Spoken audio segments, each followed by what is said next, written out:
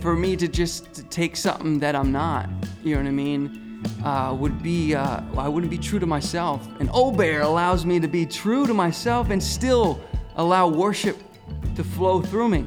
Because no matter if I'm singing a Hillsong song or some kind of hymn, and my worship is the same because it's coming from my heart. Mm-hmm. And whether it's coming out of blues or rhythm and blues or gospel or rock and roll, or it don't matter. The gospel's gonna be flowing through my tongue and through my mouth. Yeah, I mean, there's a style for everyone, and not everybody likes this kind of music, but that's okay. It's who I am, and I think everybody should. That's the beauty of this world. Everybody's a different color in God's Crayola box, and we all need those colors to make a beautiful picture.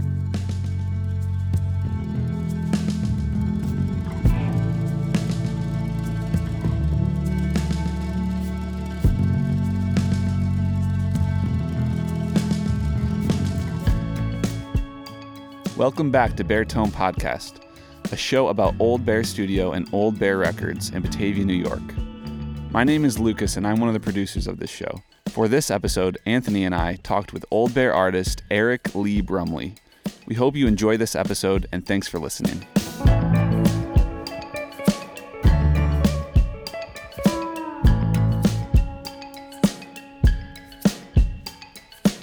Just don't generic questions. Yeah. Get into like the nitty gritty. Some weird stuff. Just ask me weird All stuff. right, so, well, let's just start. I mean, this is pretty generic, but let's start off by who's Eric Lee Brumley? You know, what makes you the person you are today, sitting here? Who makes me Eric Lee Brumley? That's a great question. At an early age, I accepted Christ at 5. You know, some people don't remember when they accepted Christ. Some people have never accepted Christ. But my mom asked me in her car if I wanted to accept Jesus Christ in my life. And I was an only child. I went to church with my mom, and I remember that like yesterday, and it was real. Yeah, I had some struggles. Who didn't? You know what I mean? Mm-hmm. But I know that moment before the foundations of the earth, God was calling me and drawing me and preparing a road for me to walk down. You know what I mean? Right. So I think, from that point on, I used to, sing in the car with my mom, and my mom really shaped the heart of God in me. It's a little bit of a little molding in the beginning of my life there. And then, tell us the story, man. Give us the real thing, you know? You don't have to worry about getting like a soundbite or anything. No.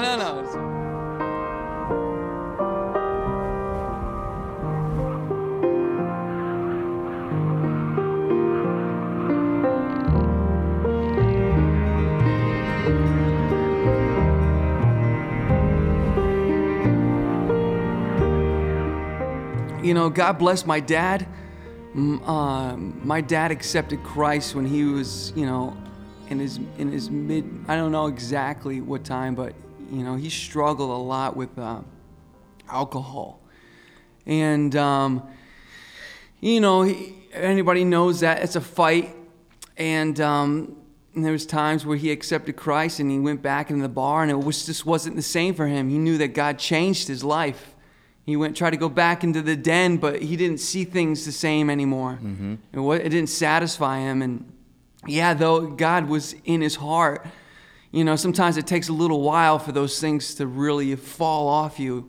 And I got to experience things that, a normal kid shouldn't, grow up into. But that's okay. That's what shaped me too. Mm-hmm. And God, protected me from that. And this is not a shame game I'm talking about. This is, I'm grateful for what, growing up, when you're in that, you have a different perspective. You kind of feel like maybe a victim or whatever. But when you get on the other side and you have your own family and you have your own struggles of sanctification and going and you appreciate the struggle that you didn't see that your parents were going through just to give you a good life or to become a better person themselves.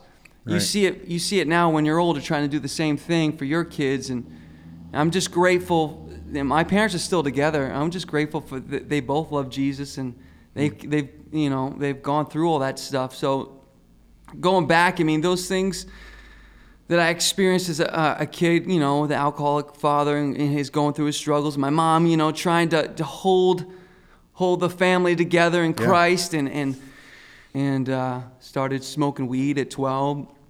A lot of, just, I'm not saying it's a boy thing, but, girls, Sure. smoking weed and, just, not worrying about school, just want to play baseball, just want to have fun. Yeah. That's it. Yeah. I caught a little bit of what you're saying about like your parents. Like I feel like I grew up in a very, not a similar situation as you. Similar in the sense that both my parents loved Jesus, and they, at a young age, wanted me to have faith in my life. But I definitely found out later on when I had my own family, some of the things that I look back on and were sort of bitter about. I had a way deeper understanding of forgiveness, because in the sense that I had to let my parents off the hook, because I realized having my own kids and my own hang-ups, it wasn't all their fault, and I think sometimes there's a misconception that that your parents have to get it all right, and if they don't get it all right, then you're somehow less fortunate. In reality, man, it's like they are doing now I look at it like, man, they just were doing the best they could to hang on. Like just to get through, because my dad grew up in an alcoholic home and watched my grandmother be abused by many, many men at a very young age, and so he broke a lot of that. He didn't pass that on to me, or my brother. He sort of he decided, I'm going to do it differently. But it didn't mean that he didn't carry some of that baggage into my relationship. He never drank around me or anything like that, but he had a temper, but that was what he saw, and so I had to watch my father go through the breaking of where he came from, shedding that, and it wasn't easy. He was in Teen Challenge and stuff like that, which I know is part of your story too, Eric. But maybe tell us a little bit about that process. So from there, I was just high school, dropped out of high school. That was disappointing, especially my dreams of playing baseball. And dude, my hobby was always doing music. It was never like I want to sing, and it was just something that I like to do, And so, I started, I dropped out of high school, and then I started working on a lobster boat, going out for 4 or 5 days. And lobster boat, because you're from Rhode Island? I'm from Rhode Island, and I live in Massachusetts now. That is so cool. And lobster boat, and we used to go out 90 miles out in the middle of the ocean and just get lobsters.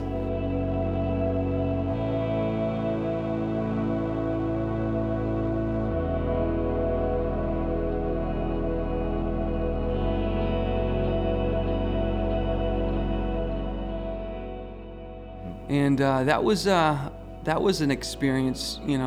You couldn't take a sick day. Right.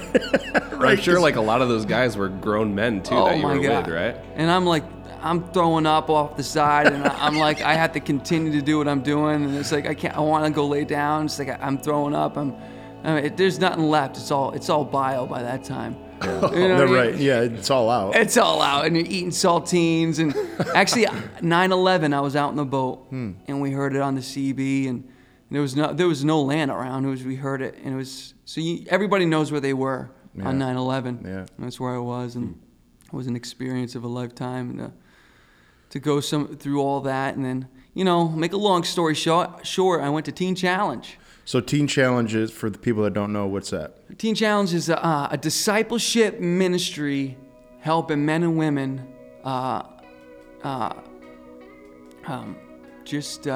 restore their lives from drug addiction. The times changed. When I was going through it, it was 15 to 21 months. Because I was such a wacko, it took me 27 months to finish. And most of the time I was undisciplined.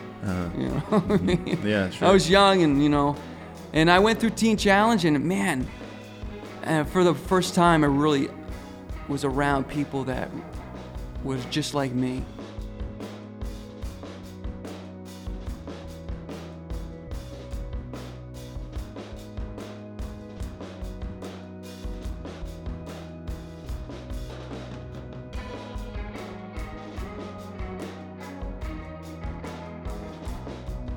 It really taught me what I didn't understand. I went to church, but it was very surface. Sure. And the game changed.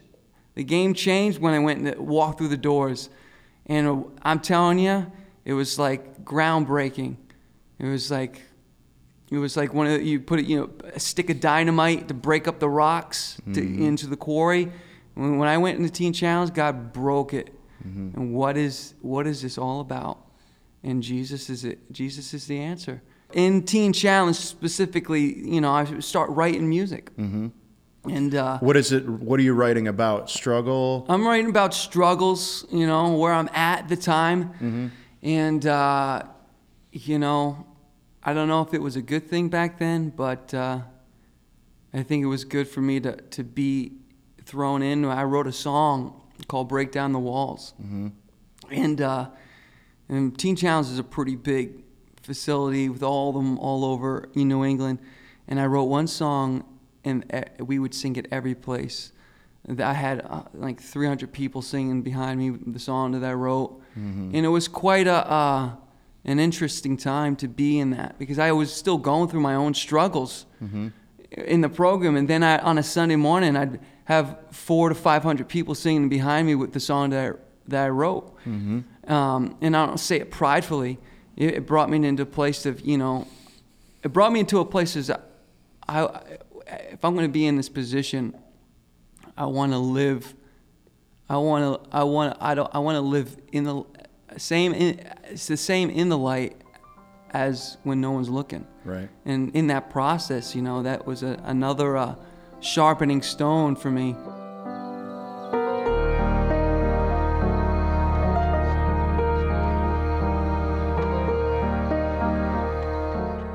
I was singing at a church, and a special community advisor, for the community of Massachusetts saw me at a church, and his girlfriend at the time, or his wife, said, "You better get that kid signed. You better get him. Why? You know what I mean?" And so he offered me, to do. We did a little contract to do with the A7, the gospel group. This is years, maybe 13 years ago, and I got to experience Major League Baseball in a different light, in a gospel light. And being a minister of the gospel, being, behind the scenes in the stadium, and meeting all the people, and some of the players, and I got to do a little tour in California with a gospel group, which I don't think they're still around anymore, with A7. Was quite, and this is all while I'm still at Teen Challenge. And my pastor allowed me to, take that step, you know what I mean, to sign the contract and do a little tour, do a live album we did in California, and the Red Sox, was it was more for me, not to, the hype of just saying the word Red Sox means nothing, but it was just being around Major League Baseball in a different light, and God saying, even though this was taken away, I'm still bringing you to these places. You know what I mean? And I'm healing, and it was a healing moment. Sure. It was like a father saying, just it was a father and child healing moment for me. So, I mean, here's my thing. I look at you and I wouldn't gather by looking at you the style of music that you love.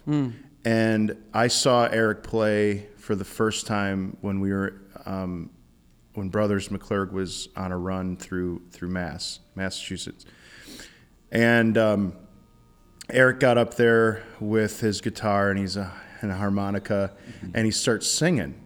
But you're like a skinny white guy. And when you got up to sing, it was like I could close my eyes and I could picture like Sam Cooke or like Pop Staples. We talk a lot about him, Mavis, and Pop Staples being an influence on you. So it's very roots gospel sound. Who can stand before the Lord if our God is for us? Nothing can overcome the children of the light. Deliver us from evil.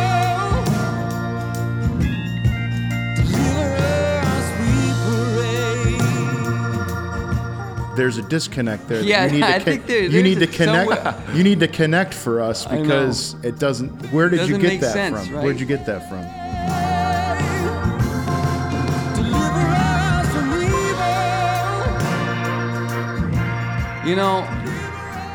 evil. The listeners. I grew up. My dad brought me on all the '50s music. I mean, I wasn't in the generation that everybody was. I used to call in at like 8 years old into the radio station on the oldie station to request music. Yeah. I think I was the only kid doing that, calling the radio station. And I grew up, on that rhythm and blues in the 50s and all that style, even the other stuff. But I'm going to give a little credit to, some people might be mad at me, but Elvis Presley really brought in some of that that gospel into my soul. And then I got older and I really found out where all the roots were before Elvis.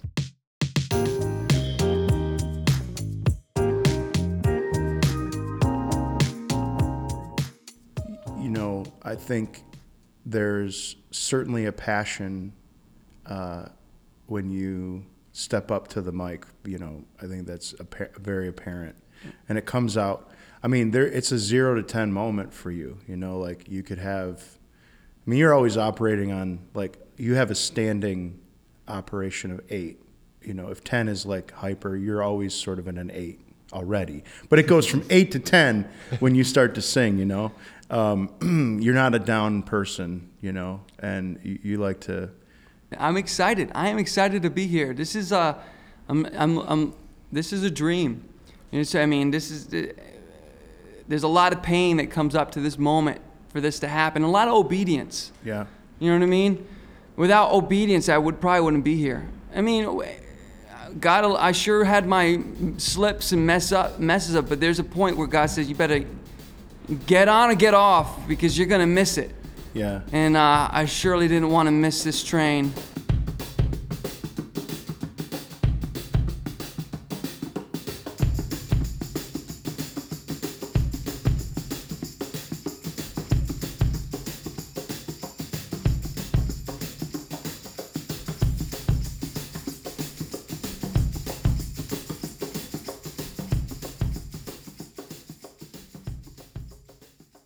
Having written some of the songs with you on this project, the lyrics are very powerful. You sing every song like it's probably your last message. And so there's a song on this project you were singing yesterday. Talk a little bit. The Devil Goes Fishing Too. The Devil Goes Fishing Too is the name of the song. So tell me a little bit about that song. Well, I didn't write that song, but I heard it yesterday. We had help with Ian and your brother Chris to write that. I came up with the title, and The Devil Goes Fishing Too, and it was like it just kind of popped out, and we got to do something with that.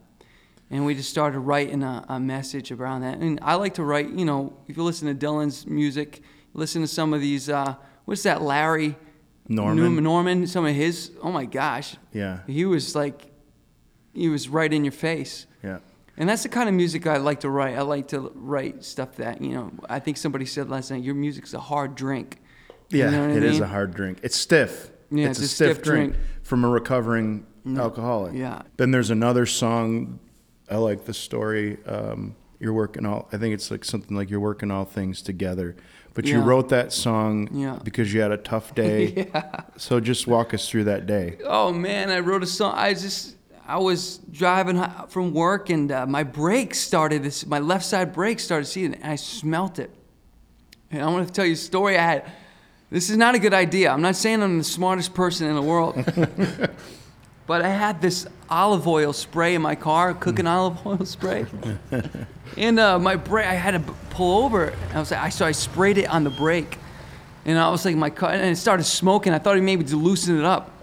And I'm like, no, I'm smoking down the road and smelling like I'm cooking some food. And everybody's looking at my left side of my wheel. And I'm just getting nervous and embarrassed at the same time. I was just like, maybe it freed up, maybe it just loosened it up. So I finally get to the spot, and I was like, all right, this thing is hot. This thing is like iron hot. Mm-hmm. And so I said, all right, what am I going to do? I'll just get some more of this spray and spray it in. All of a sudden, my wheel well starts going, just blows up and goes on fire. And what do? I start blowing on it like it's going to work. Yeah. Like, because I'm more embarrassed of people looking at me blowing on this thing, and this thing, like, I got to pull into a little Shaw's parking lot, and I started getting all the empty, half drinking Cokes and waters in my car. I started squirting it. I mean, I went through like 50 bottles that I had left over in my trunk, and because I just, I should have a truck, but I have a car. And, now you can see how messy my car is. But I was just squirting all the stuff on, and then finally, I was like, oh crap, and I took the wheel off, and I took some hair cream. And I took some lotion that I had in my car, and I just started smashing the brake with all my tools and kind of opening it up, and I was like, I let it sit for a while and got some Thai food, walked across the street. The bank shut down my debit card because I was in a different place, and you know how they do that? They don't recognize it. I'm like, I couldn't do this. I was like, I couldn't grab these. My phone died at the same time. I couldn't. It was just like, I'm just going to sit here. I'm just going to eat this food. I'm going to take my second. And I went back to the car, and I put the wheel back on. This is a long story, and it opened up. You know what I mean? The whole brake, I think it was rusted from me peeing on it a lot. And I'm just kidding. You're using everything you could. Every possible cooling liquid you could. But it worked out, and I went home, and I sat down on the piano. I have a piano I just got. It's 116 years old. And I wrote down the song. He works all things together for his good. And I'm like, if I have the hardest day in my life, and if I can write music like this, bring on the hardest days, because it's worth it. I mean, the purity of it and of the song is kind of really timeless. And and I started it off after that long day at night. I was sitting at the piano, and the things I wrote: "You never failed me yet. You won't fail me now. You didn't fail me then, when all I had was doubt." I think I messed it up, but and it goes, "You work all things together." And then one of the line is, I didn't realize then there was no sign from above. I thought you left me cold and alone by the side of the road in search for love, but you worked it all together for my good.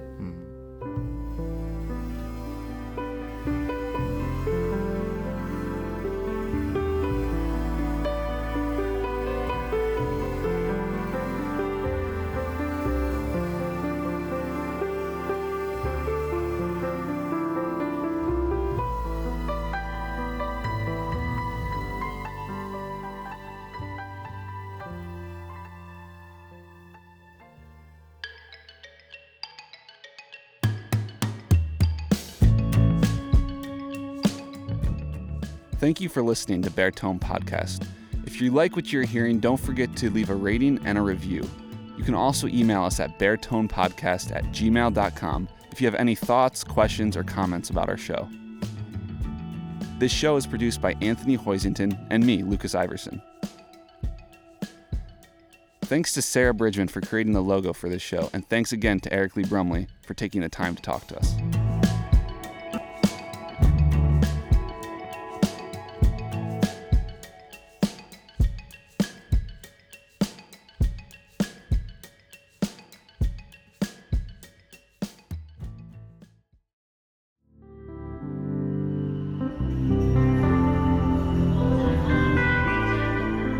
Edward Chilungu brings a fresh sound to Old Bear Records, creating unique instrumental soundscapes. His brand new record, Soundtracks, will be coming out on October 12th, but I'll let you in on a little secret. You've been hearing it used throughout this podcast. So, be sure to check out oldbearrecords.com for more details.